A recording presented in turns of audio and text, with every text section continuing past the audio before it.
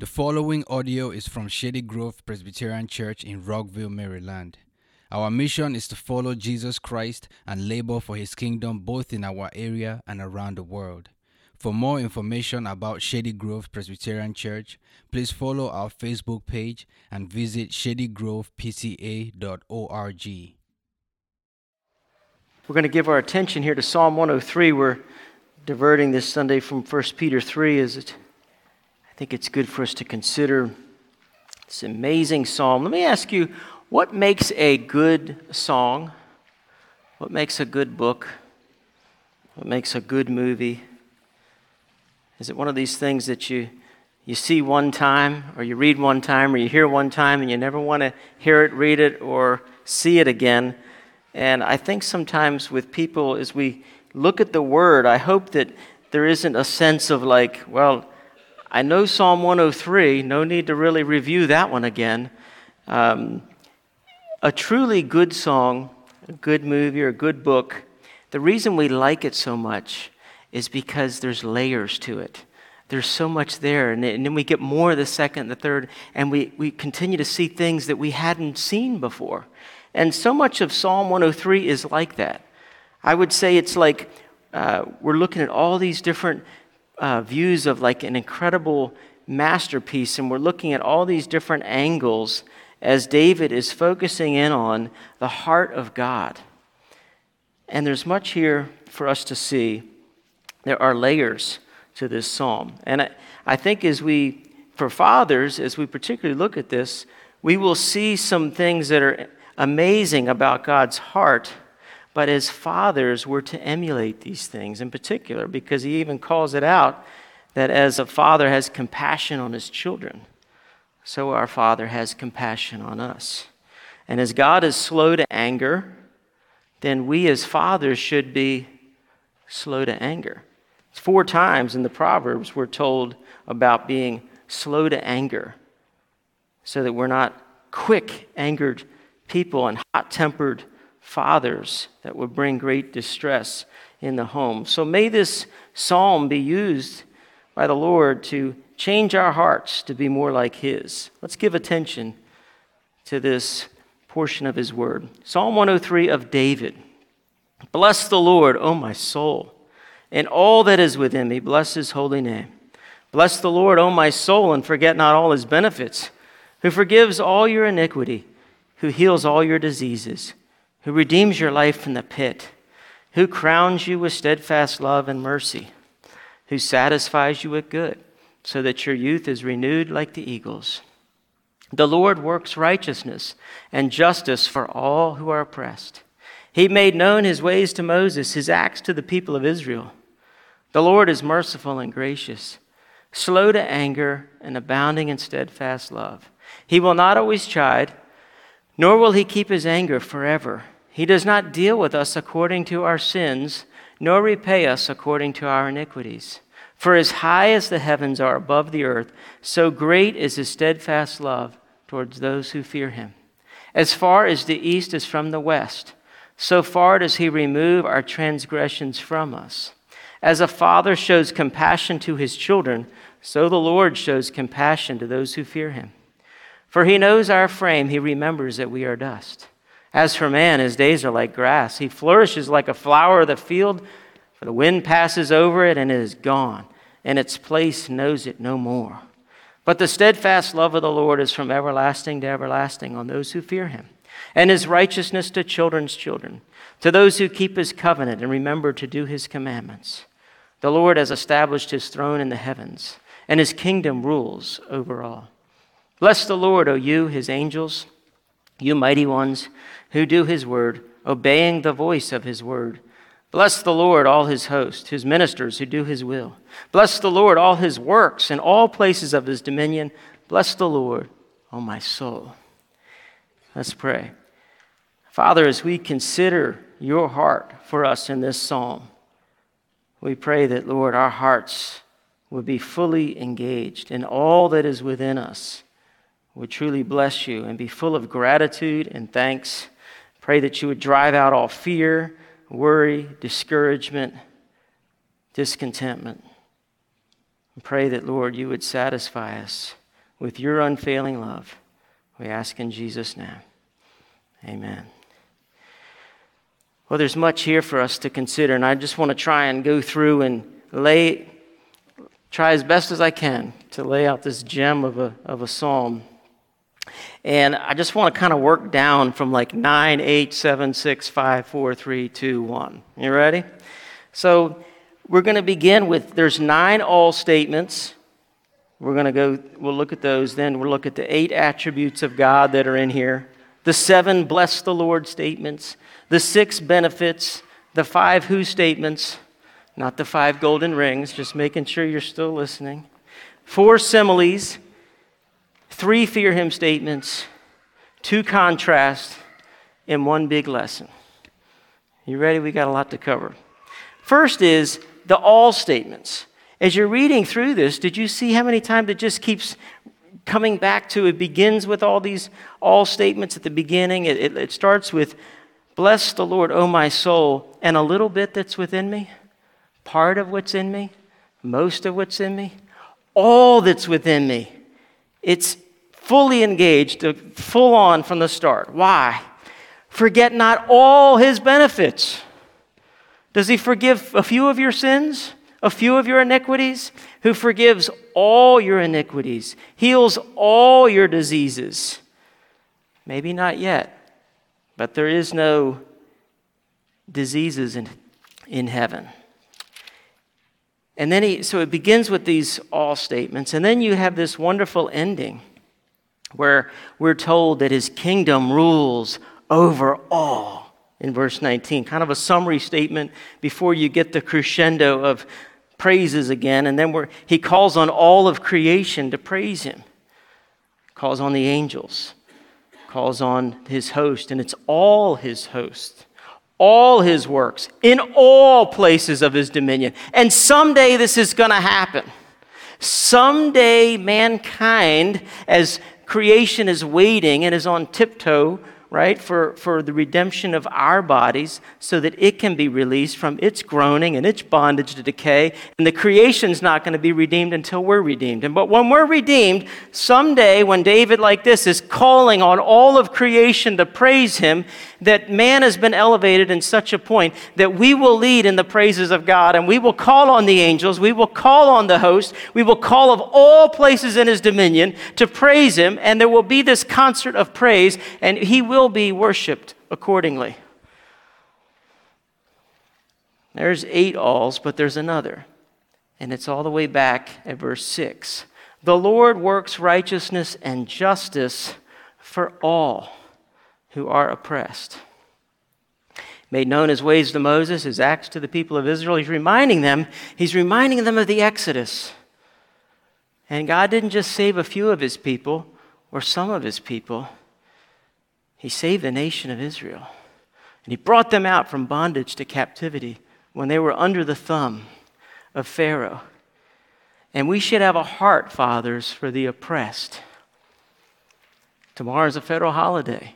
Don't be ashamed to talk about it. There was a time in our country where black people were oppressed, and chattel slavery was normal, and 3/5 American was considered normal. But praise God. And if somebody's going to accuse you of being woke, be woke for Jesus, and nuance that Black Lives Matter, because they do. I might not be in alignment with Black Lives Matter movement. I'm not. But Black Lives Matter. And so don't be ashamed to speak out. God cares for the oppressed. He cares for all the babies in the womb. And you will be looked at as people that don't care about women. Half of the females in the womb will be killed. We care about women. We care about females and males and all the babies and all the little ones. God loves the oppressed. He cared for his people when they're under oppression. And we as his people and fathers, we are to have a heart like this, to care for those who are oppressed. And when you see oppression, care for all, not just for some, but for the oppressed.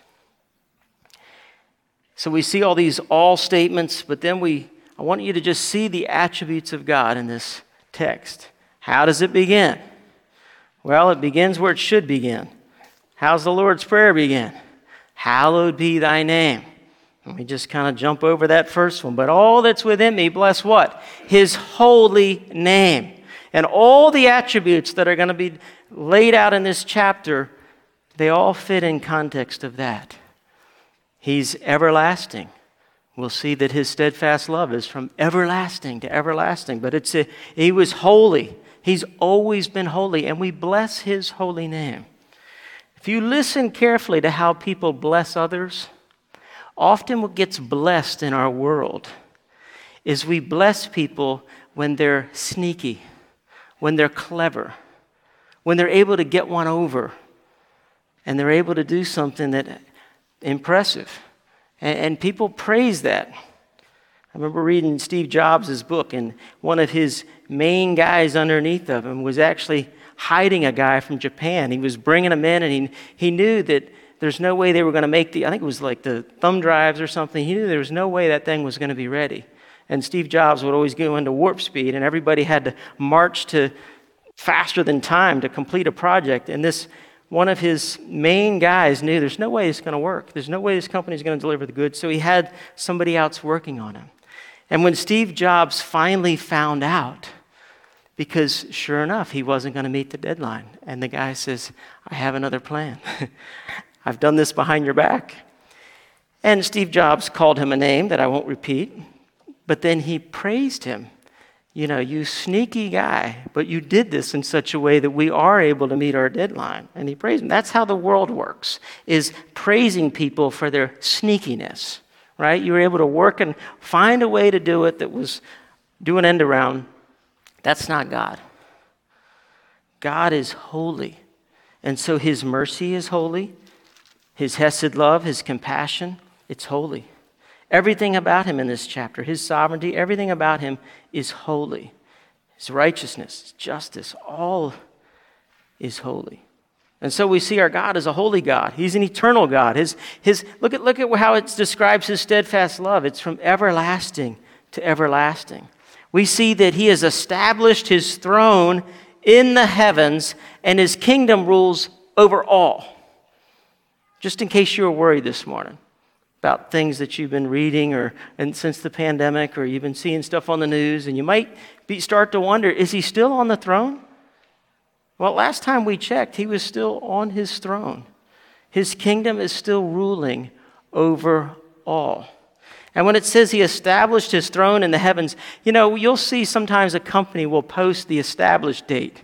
You know, like established 1908. You think, man, this company's been around a long time, 1908, you know, or a married couple gets married and it'll say, you know, Smith family, you know, established, you know, 2008. And you're like, wow, they're putting a stake, you know, it's a big deal, right? God doesn't say when, because he's always been on the throne. He just says he established his throne in the heavens, the most central place in the whole universe. And his kingdom rules over all. He's still ruling everything perfectly. He's completely sovereign. And sovereign just means he rules over all. But then as we get into the heart of God, as God reveals himself, just as Jesus revealed himself to Moses back in Exodus 34, we see this phrase, the Lord is merciful and gracious, slow to anger, abounding in steadfast love.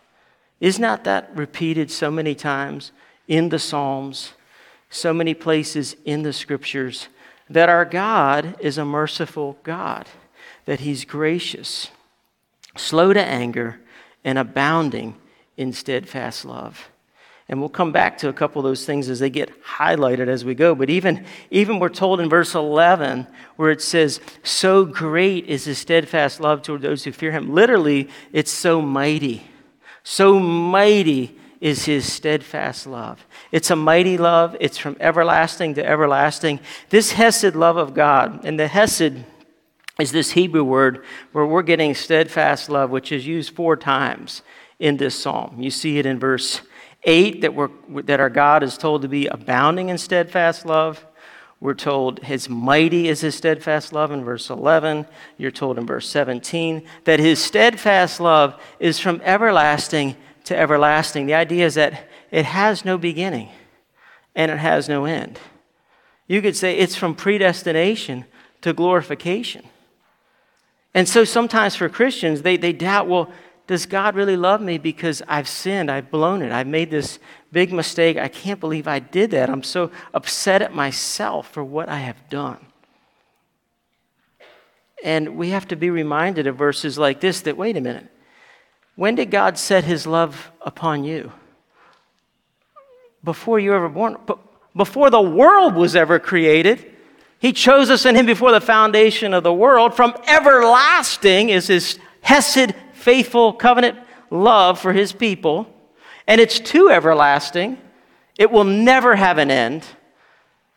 You're never going to drain the ocean dry of his love for his people. And glorification is just when we will be fully delivered from sin and healed of all our diseases and free from sin, but free to praise him fully as we ought. And his steadfast love will be then. It's still everlasting to everlasting. It has no beginning. It has no end. This steadfast love. And then we're told in verse 4, this amazing, the way that he loves us is that he crowns us with what? Who crowns you with hesed love. He loves you and has crowned you. That we're somehow called heirs of God, co-heirs with Christ. Really? Crowned like that? Son comes home and he gets shoes on his feet, ring on his finger, instant restored status. Put the ring on his finger. He's in charge. Put shoes on his feet. Get the best. Put the robe on his back. This is a son. Kill the fatted calf, the only calf. Kill it. It's my son has come home. Crown him with love and compassion. Take away that shame and fill him with compassion. You see, fill him with this, crown him with his steadfast love and mercy. There's his attributes. So we see the all statements. And then we have all of this response of blessing the Lord, 7 of them. There's 3 at the beginning. There's 4 at the end. The psalm begins and ends the very same way so that we would know that who is the audience in the psalm? Who's the audience? Himself, his own soul.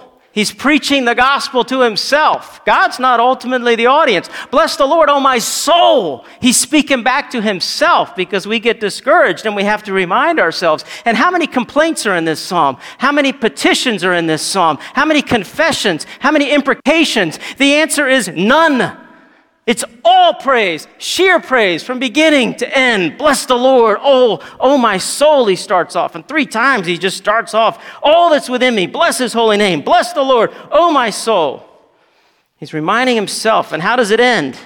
After calling all the creation to praise him, let us not forget ourselves. Bless the Lord, oh my soul. Call our soul. And what does it mean to bless the Lord? How can we bless the Lord? He's the one who blesses us. And the answer is we bless him with our hearts full of gratitude and thankful hearts and praising him for who he is, acknowledging who he is. We bless the Lord. And so the psalmist is reminding, he's preaching it to himself. And isn't that what we need? We have to remind ourselves of how good God is to us. All my life, you've been faithful. You've been so, so good. As the song says, it's true. And so the psalmist is 7 times calling on all of creation to bless the Lord. And then we have the 6 benefits. Look at these benefits. They just list them. Forgives all your iniquity. Well, that's a benefit. Who heals all your diseases. Well, that's a benefit. Who redeems your life from the pit. That's a benefit. Who crowns you with steadfast love and mercy. I mean, you went from the pit to being crowned with steadfast love and mercy. You just made the biggest 180 ever. Headed straight like, as Merle Haggard used to say, a snowball headed for hell. That was us. We're headed for hell. Headed for the pit. Redeemed and now crowned with steadfast love and mercy. Couldn't be a bigger 180 imaginable. We were dead in trespasses and sins, following the prince of the power of the air, slave to sin, slave to our lust. were by nature children of wrath. But God, with mega love, with much love, He loved us, and He made us alive together with Christ and seated us in the heavenly places already with Christ, already seated with Him, because He's crowned you with steadfast love and mercy. And He says that He satisfies you with good. I mean, is that not true? What happens when we come to know the Lord? We're no longer singing the Rolling Stones song that I can't get no satisfaction. Because that's what happens in this life. Is so often you think this is going to deliver. This is going to be the good life. You know, Karis and I were just in line last night. We were at a minor league baseball game. Hadden graduated from school, and they honored him at this stadium. We were at a minor league ballpark, and we got in line to get a pretzel. Just wanted a pretzel. I mean, what's wrong with that, right? So we get in line for this pretzel, and Kim's like, well, good luck with that. You're gonna lose an inning just standing in line because the line is, to Egypt. So we sat in the line. We get all the way near the front. As we got near the front, we started to realize, wait a minute. They advertise pretzels with the sign, but there actually is no pretzels in this very line. And we've waited a long time now. And so we got near the front, and we just said, well, we're abandoned ship. So we cruised on, and we went down way to the other end of the stadium, all the way down the other end. And now we get in line again because we saw pretzels in the actual thing. And, pretzels. All right, we're in. We get in line again. And once again, the line's to Egypt, but we're at the back of the line. We get all the way to the front, get all the way to the guy and the 10-year-old at the front who's taking your thing. And I say to him, we want 2 pretzels. I mean, I only wanted to get 1, but Karen's like, look, we've waited this long. We're getting 2. So 2 pretzels, and he says, I don't think they're warm. So he goes over to the thing, and he reaches inside the thing, and he squeezes them. He comes back with no pretzels. When he says they're not warm, translation, they're ice cold. This machine isn't even turned on. No pretzels. Isn't that how the world works so much? It's like the promise is there, the advertisement is there, the pretzel is there. You think it's going to be the greatest thing, and you awaken in the morning, and behold, it was Leah. 3 innings lost, yes. Yeah, and the other team hit a 3-run homer, and, by the time we got back, but the team was done. They lost. So we had a good time, though. That's just how this life works. But when you come to Jesus, you come and you experience, wait a minute, there is fullness of joy in His presence. At His right hand are pleasures forevermore. And you say, I'd rather be a doorkeeper. I'd rather be the lamest doorkeeper in the house of my God than to dwell in the tents of wickedness. Just let me stand at the door. I don't need to do anything. Just let me be there because it's better. Better is one day in your courts than 1,000 elsewhere. Satisfaction in the Lord. He satisfies us with good, and the good is Himself. But He gives good gifts to His children so that your youth is renewed like the eagles. Isn't it interesting how you get this? So that your youth is renewed like the eagles. You see, what happens, we get older, we get kind of jaded, we get cynical. And we long to go back to, when we were young, we had all that energy. We had that youthfulness, But it's like the Styx song, somehow we missed out on that pot of gold. They lived happily forever, so the story goes. What if it was really true? What if there really was a happily forever ending? What if there really was this proverbial pot of gold, this fountain of youth, this forever young that Bob Dylan wrote about and somehow Rod Stewart made it famous? That can happen in Jesus.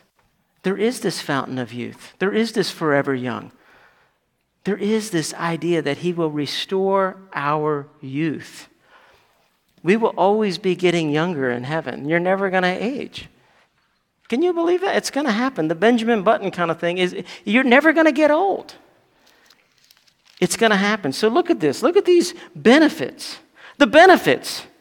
We got 6 benefits, but the 5 whos.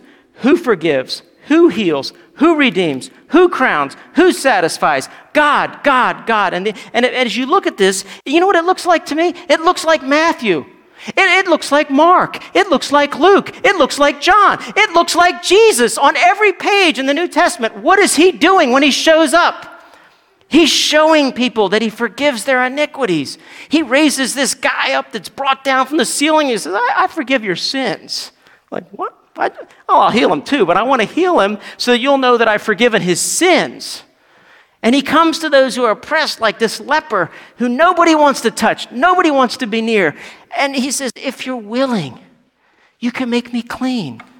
And what does Jesus do? He reaches out and touches him because he loved him. And he touched him and healed him. He healed the disease. He stopped funeral. How do you stop a funeral? I mean, the funeral procession's coming down. Here's the widowed woman, her son's in the casket. Everybody's weeping and wailing. It's terrible. Gee, well, enough of that. Just puts the kibosh on it. Stop that. Raise the son. Restores her to the mother. Let me crown you. Steadfast love and mercy. Redeem your life from the pit. Raise the son. Satisfy him with good. Every page of the New Testament in Matthew, Mark, Luke, and John is Jesus doing these very things. It's a person. This is personal. This isn't just theoretical. These 6 benefits, these 5 who's, that's Jesus. Jesus raised Lazarus from the dead. He loves his people. He restores their youth. Then we get these 4 similes. So he's tried, and the idea is for us, it's good for us to think about these things and to be, the idea is not for you to get out your calculator. The idea is to be astonished. As far as as high as the heavens are above the earth, so great is his steadfast love for him. He's not supposed to get out a calculator. Okay, how far are the heavens? The idea is that you have no idea.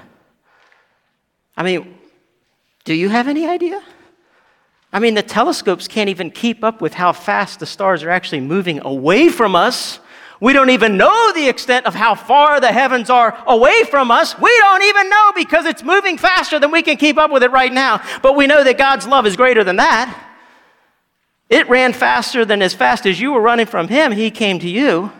So as high as the heavens are above the earth, so mighty is his hesed love, his covenant love towards those who fear him. That's pretty good simile. That's the first one. As far as the east is from the west, as far as the setting of the sun to the sunrise, or the sunrise of the sun to the sunset, as far as the east is from the west, he's removed our transgressions from us.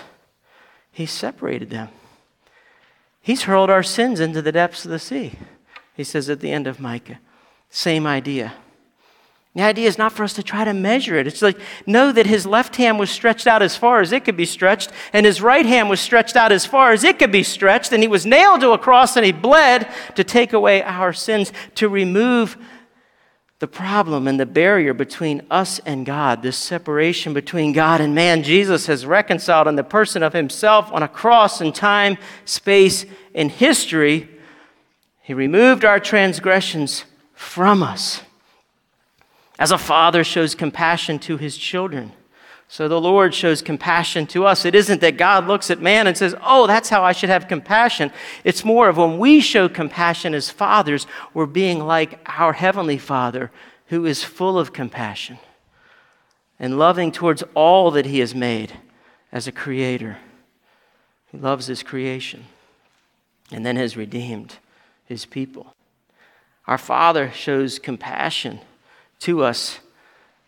And then we're told this last simile is a reminder of God's great compassion as he remembers our frame. He remembers that we're dust. He knows where we began, dust. He knows where we're going to end, dust. And as for man, here it is. His days are like grass. His flourishes like a flower of the field. The wind passes over it and it is gone. I mean, if you only had verse 15 and 16, would this not be the most depressing text? We'd all be singing Dust in the Wind. Same old song. Just a, drop of water and an acid jar. I mean, it's just, we're just dust in the wind. All we are is dust in the wind. I mean, it would be so depressing, wouldn't it? Because at the best, it's just so quickly It's here and it's gone. And that its place knows it no more. It doesn't even have any remembrance. It's gone. That's us. And he's saying in contrast, he's going to contrast himself to that. But those are the similes. Then we have these 3 fear him statements. You see, if we truly love him and we get the greatness of his love, we get awakened to it. Because the big problem of man, our big problem is we don't fear God. Romans 3, when it lists our sins, and so many of them are sins of the tongue, poison of asp under his lips, and his mouth is full of cursing and bitterness. No one seeks the Lord. No one does what is good. And it lists this whole thing. And the very last, the conclusion of it all, from Proverbs 3, 10 to 18, and when he gets done, he says, there's no fear of God in his eyes. That's our problem, is we don't fear God. And yet here it says 3 times about great is his love, verse 11, to those who fear him. Verse 13, the Lord shows compassion to those who fear him.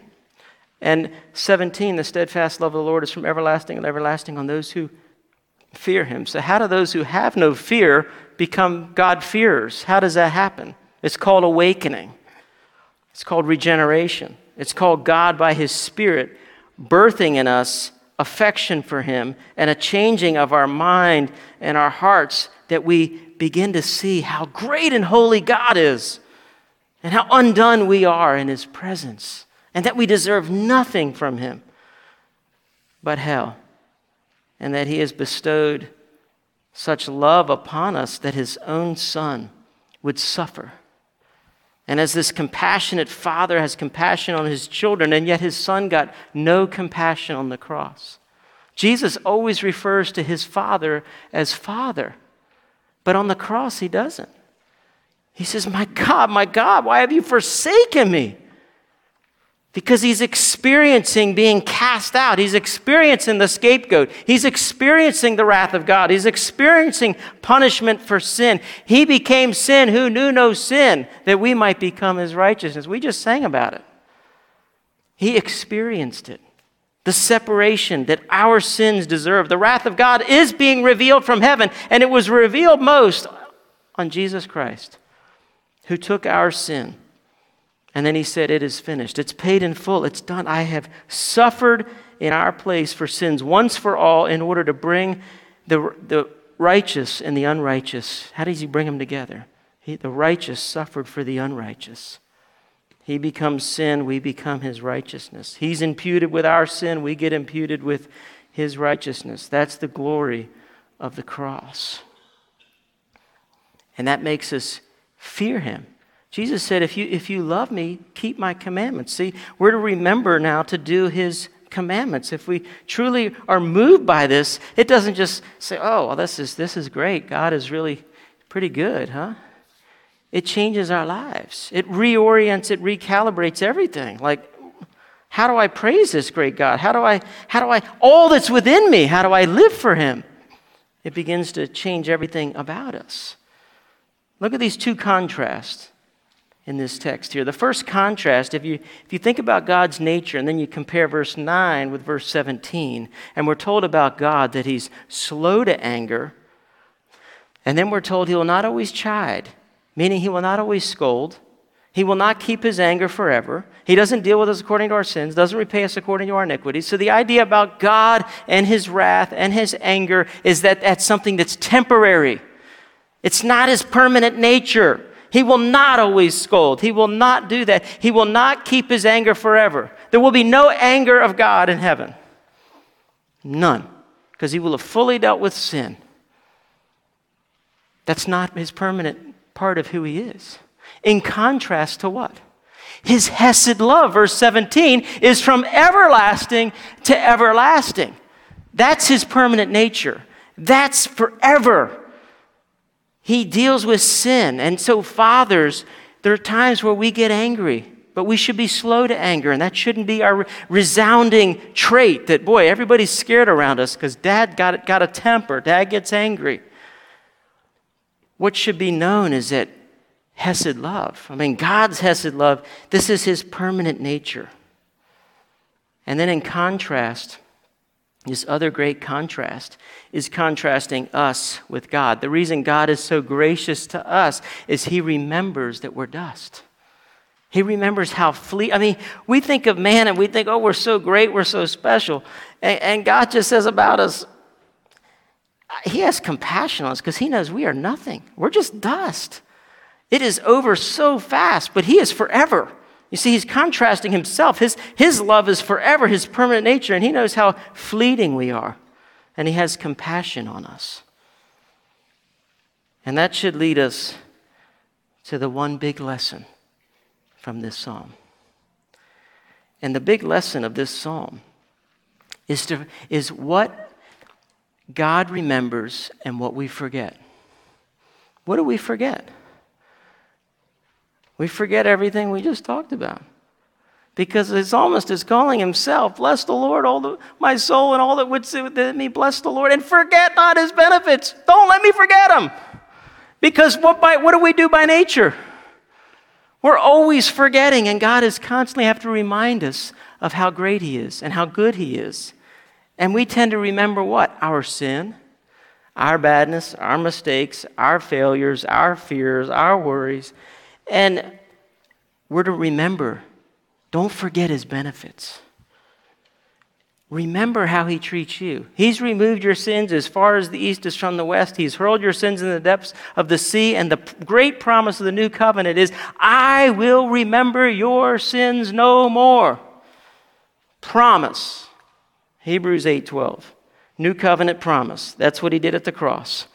So that he would be merciful toward your iniquities and remember your sins no more. So what does God remember? He remembers that we're dust and has compassion. He remembers not our sins. And now he calls us to not forget his benefits and to remember, oh, by the way, remember to do his commandments. That's what he says here for those who love him. Let it change your life. Recalibrate everything because of his great, great love for you. We join in all of creation to bless the Lord. Let's pray. Father, what a privilege to know the only God of the universe and to see your incredible heart. To think that you would make us in your image, crown us, put us over angels, put us over all of your creation, to make us rule with you forever when we are unworthy subjects who have spit upon you, cursed you, said vile things, thought things in our heart, done things that are despicable. And yet you knew all that. And you went and died for us on a cross for enemies like us. We praise you for the depths of your love. Change us, Lord, from glory to glory now as we behold the risen Christ. We thank you in Jesus' name. Amen.